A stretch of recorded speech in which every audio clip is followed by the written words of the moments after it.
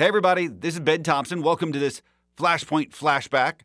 On this episode from April, we talk about Charlotte's red-hot real estate market. You've got multiple buyers and bidding wars. It's great if you're a seller for sure, not so much if you're the buyer. In fact, some neighbors are being pushed out of communities they've lived their entire lives because they can't afford to live there anymore. So we talk to folks on both ends of this sizzling market, and we hope you enjoy this Flashpoint Flashback from April 25th. Joining us today is realtor and property manager, as well as the president of the Canopy Realtor Association, David Kennedy. Mr. Kennedy, thank you for coming on. We appreciate it. Glad to be here, Ben. Thank you for having me. All right, so tell me, quite the time to have your job here in Charlotte. Your best summation of what in the world is going on in the Charlotte real estate market right now. I mean, it's literally what everybody's talking about. So I think this is a once in a generation real estate market. I think it began back in 2007, 8, 9, back in the recession years where the headlines were foreclosures, but the B side to those headlines were builders losing their business, small builders, medium-sized builders, and they never came back. So what that led to was year after year for well over a decade of more households being formed than houses being built to house these households. And so we've kicked the can down the road for over 12 years. And now we're at a pinch in our inventory. And because Charlotte is such a desirable place to come, it's not just affecting the people that live here and work here. It's being exacerbated by the people that want to enter into our market. So a very, very small amount of inventory out there and quite a bit of demand. And the dynamic you're describing to me right now, that doesn't seem to me at least that's going to be changing anytime in the near future. I mean, we're getting ready to go into summer. Summer, of course, is traditionally a super hot time for the market. And then beyond, Charlotte's still going to be a growing, thriving city. Are you expecting this dynamic to ease up at all? We'd like to think that there's going to be some introduction of some inventory in the market. There is no quick fix to this. So what we need is more inventory, and what we need is more affordable inventory. And while we're encouraged that we will have new listings introduced to the market that we traditionally enjoy during this and the upcoming months, this time of the year and the upcoming months, it will not be enough to meet the demand. So obviously we're encouraged, but we know that it won't be enough. We've got a list of some of the hot zip codes right now in Charlotte, and they run the gamut, from, Huntersville, Steel Creek, Wesley Heights. What are making these zip codes so hot? Well, there is the underlying theme of when a pocket of housing units or a zip code is quote unquote hot. The underlying theme is twofold. It's affordability and availability. In other words, inventory that's affordable. So if you see pockets of areas in Charlotte that are bucking the average, which the average inventory is 18 days. So if you see areas that sales are going up, where there's more inventory, if there's sales going up, then there's more inventory and it's more affordable. If there's more inventory, that means there's probably more what we call multifamily units. The price of land here in Charlotte is such that it makes it a little bit easier for builders to build multi-units on one parcel of land than just one unit on one parcel of land.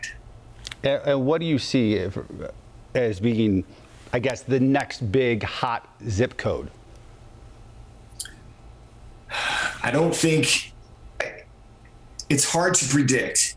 However, the one thing that I believe drives commerce, it drives population, it drives value, is access to transit. And so wherever you see transit being construction or transit being proposed, that proposition needs to be done responsibly because it will ultimately drive activity. One case in point is the South End area. Once they put the Lynx Blue Line in there, everybody seemed to flock. So that's the next, I think, indicator. So it's not necessarily a zip code or an area. It is centered around where the transit overlays will be. And I think that's the beacon that we'll need to keep our eye on. Your message to folks watching this morning who are scared to get in on this because they know selling their house is going to be a lot of fun. They'll get, offers over asking, but then they got to go buy somewhere. And that's what they're worried about. What would you tell those people? So the first thing you do is you get the advice of a realtor. The second thing you do is get the advice of a realtor. There is one realtor for every 230 people in the United States of America.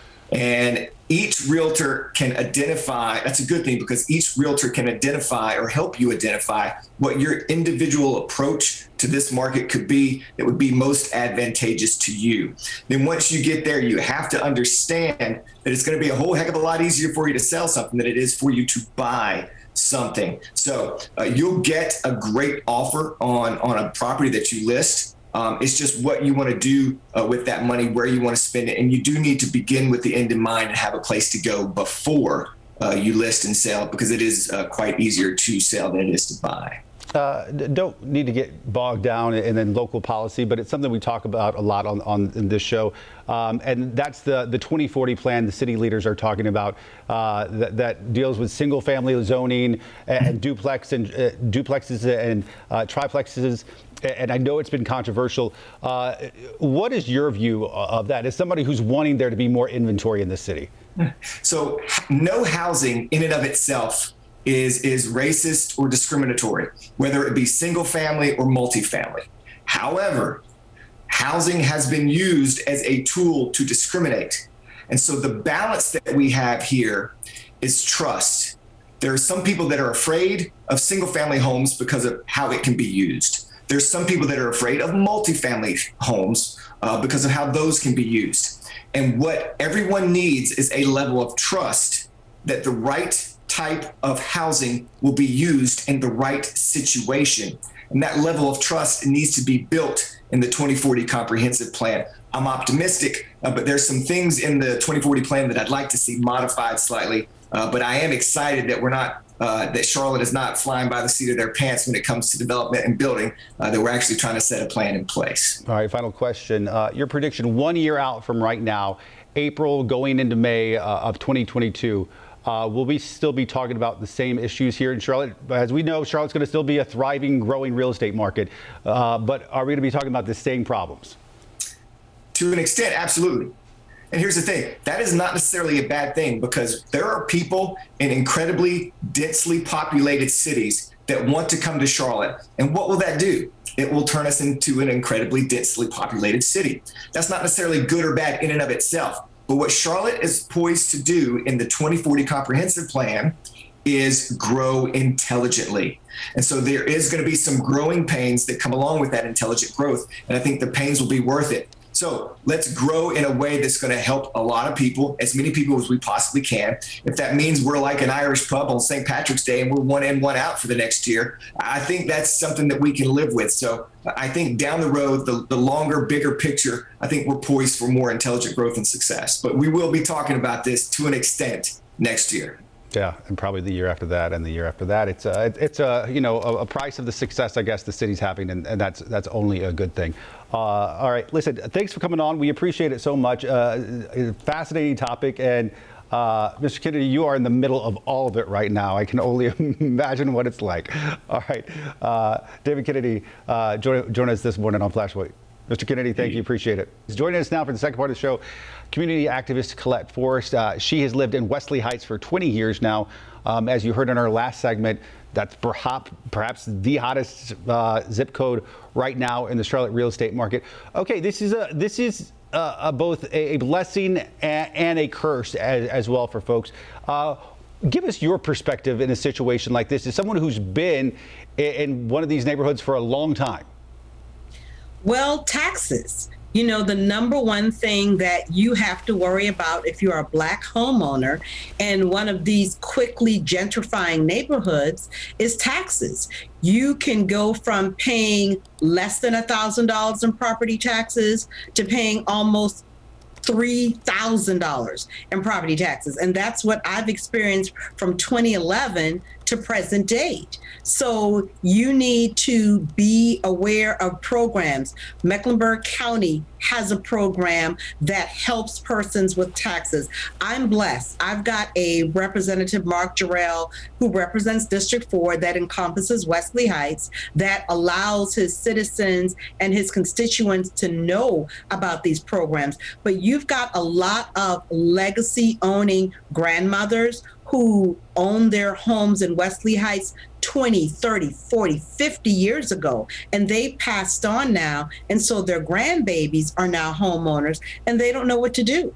Let's say that grandma had the property taxes to fall behind. So now you're really looking at a staggered amount of money that you have to pay. And it could seem like it's enormous. And here we come, open the door for predatory people that are mailing you things. Hey, I'll buy your house for $200,000. I'll buy your house for $100,000. What you don't know is that that's nothing to purchase the same type of home in Charlotte today with the market and how it's escalated. So it's a gift and a curse. Living in Wesley Heights now, seeing the growth, I'm appreciative, but I'm also scared for my elderly neighbors, my legacy homeowners, and their grandbabies, and their ability to keep up with paying for the home that their grandfather, grandmother worked so hard to acquire and pass on to them.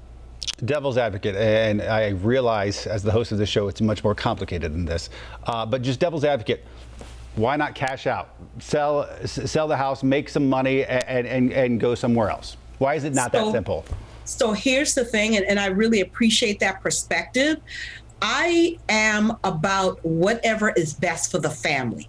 They might be facing dire financial crises that it might be within their scope of things to sell. And I don't mind anyone doing what's in their best interest, but be informed. Don't sell your house for undervalue. You're selling your house for $100,000 or $150,000 because somebody mailed you a flyer. But what you may not realize, if you take the time to go through a realtor, and I'm not a realtor and I'm not promoting realtors, but what I'm saying is make sure that you have someone informed that will give you the best value for your home. Because the worst thing you want to do, sell your home for $100,000, someone's going to buy it, flip it, and they're going to sell it for $500,000. And I have seen that happen doors down from me on my street. So you want to make sure that you get everything that your home is worth. What do you think about your new neighborhood?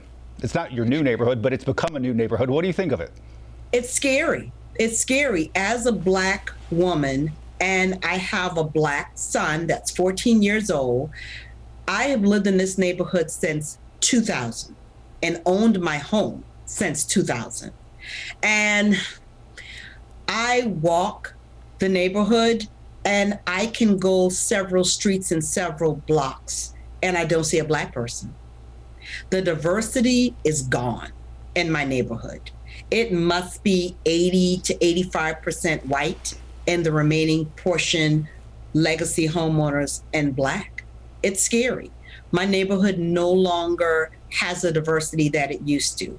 And when I drive out of the bordering street, Freedom Drive, I love seeing Good Couture, Life Events, and Noble's got a smokehouse and all of this development. But I know with development comes gentrification. And so now I'm looking on the other side of the street to Columbus Heights, and they're getting gentrified. So it's a gift and a curse. It's a gift and a curse. It really is, because also you talk about some historically Black neighborhoods in this town, and you go up north of where you are, McCrory Heights, and neighborhoods that, for one, were divided by the interstate system. Some folks say that's a controversial idea, though. That's just the facts. That's just what happened. There's not really any debate about it. And sometimes people have a hard time with the truth, like what was done with the neighborhood of Brooklyn. The truth is the truth. You can't alter it. You can't airbrush it. The truth is the truth. And you just don't want to repeat it. And to your point, you want to make sure that these neighborhoods are maintaining some diversity and their original sort of character and the people who made them what they are. What do you think? I asked our last segment about it. What do you think about the Charlotte 2040 plan? We've had you on before talking about housing issues and the like. What do you think about this whole debate over single-family dwellings versus duplexes, triplexes? What do you think about it? I want the city to do what's best for the least of these. Everyone talks about it, and everybody got so shook when they did this study and it was shown that if you were born poor in Charlotte, you're going to stay poor in Charlotte. Well, the fact of the matter, very little has changed since that report, regardless of the gas. Nothing has changed pretty much from that report. So be it single unit, be it duplexes, if you're going to cram people into a space, make sure that the people that are being crammed in, number one, we don't want to cram folks, but that they're educated and they know what their rights are as a homeowner, as a renter, and they know their value. That's my problem, because the density is going to be such that I don't want for one neighborhood like it used to be. You could look at Wesley Heights, you could look at Hidden Valley, you could look at McCory Heights, and you could say, wow, that's a Black neighborhood. Columbus Circle, that's now being gentrified. And you can say, that's a Black neighborhood. Not so much. Now, Smallwood, Bitterwood, Wesley Heights, McCory Heights, they're all gentrified. And I just don't know if that's a good thing. And I don't know if the 2040 plan is a good thing, because I just don't believe that it's looking out for the least of these. I think our neighborhoods are going to be ravaged. We're going to look up and we're going to wonder, where have all the Black and brown people gone? That's why we need to continue having conversations like the one you and I are having, but they don't always need to be on air. They can be just between neighbors and friends and people who don't look like you and think like you. And these conversations got to keep on happening to make sure that we don't repeat the mistakes of the past. So, Colette Forrest, Colette, always a pleasure to have you on. You're very kind to ever invite me. Thank you. All right. Thanks for joining us for this Flashpoint Flashback. And be sure to hit subscribe so you never miss an episode. See you next week.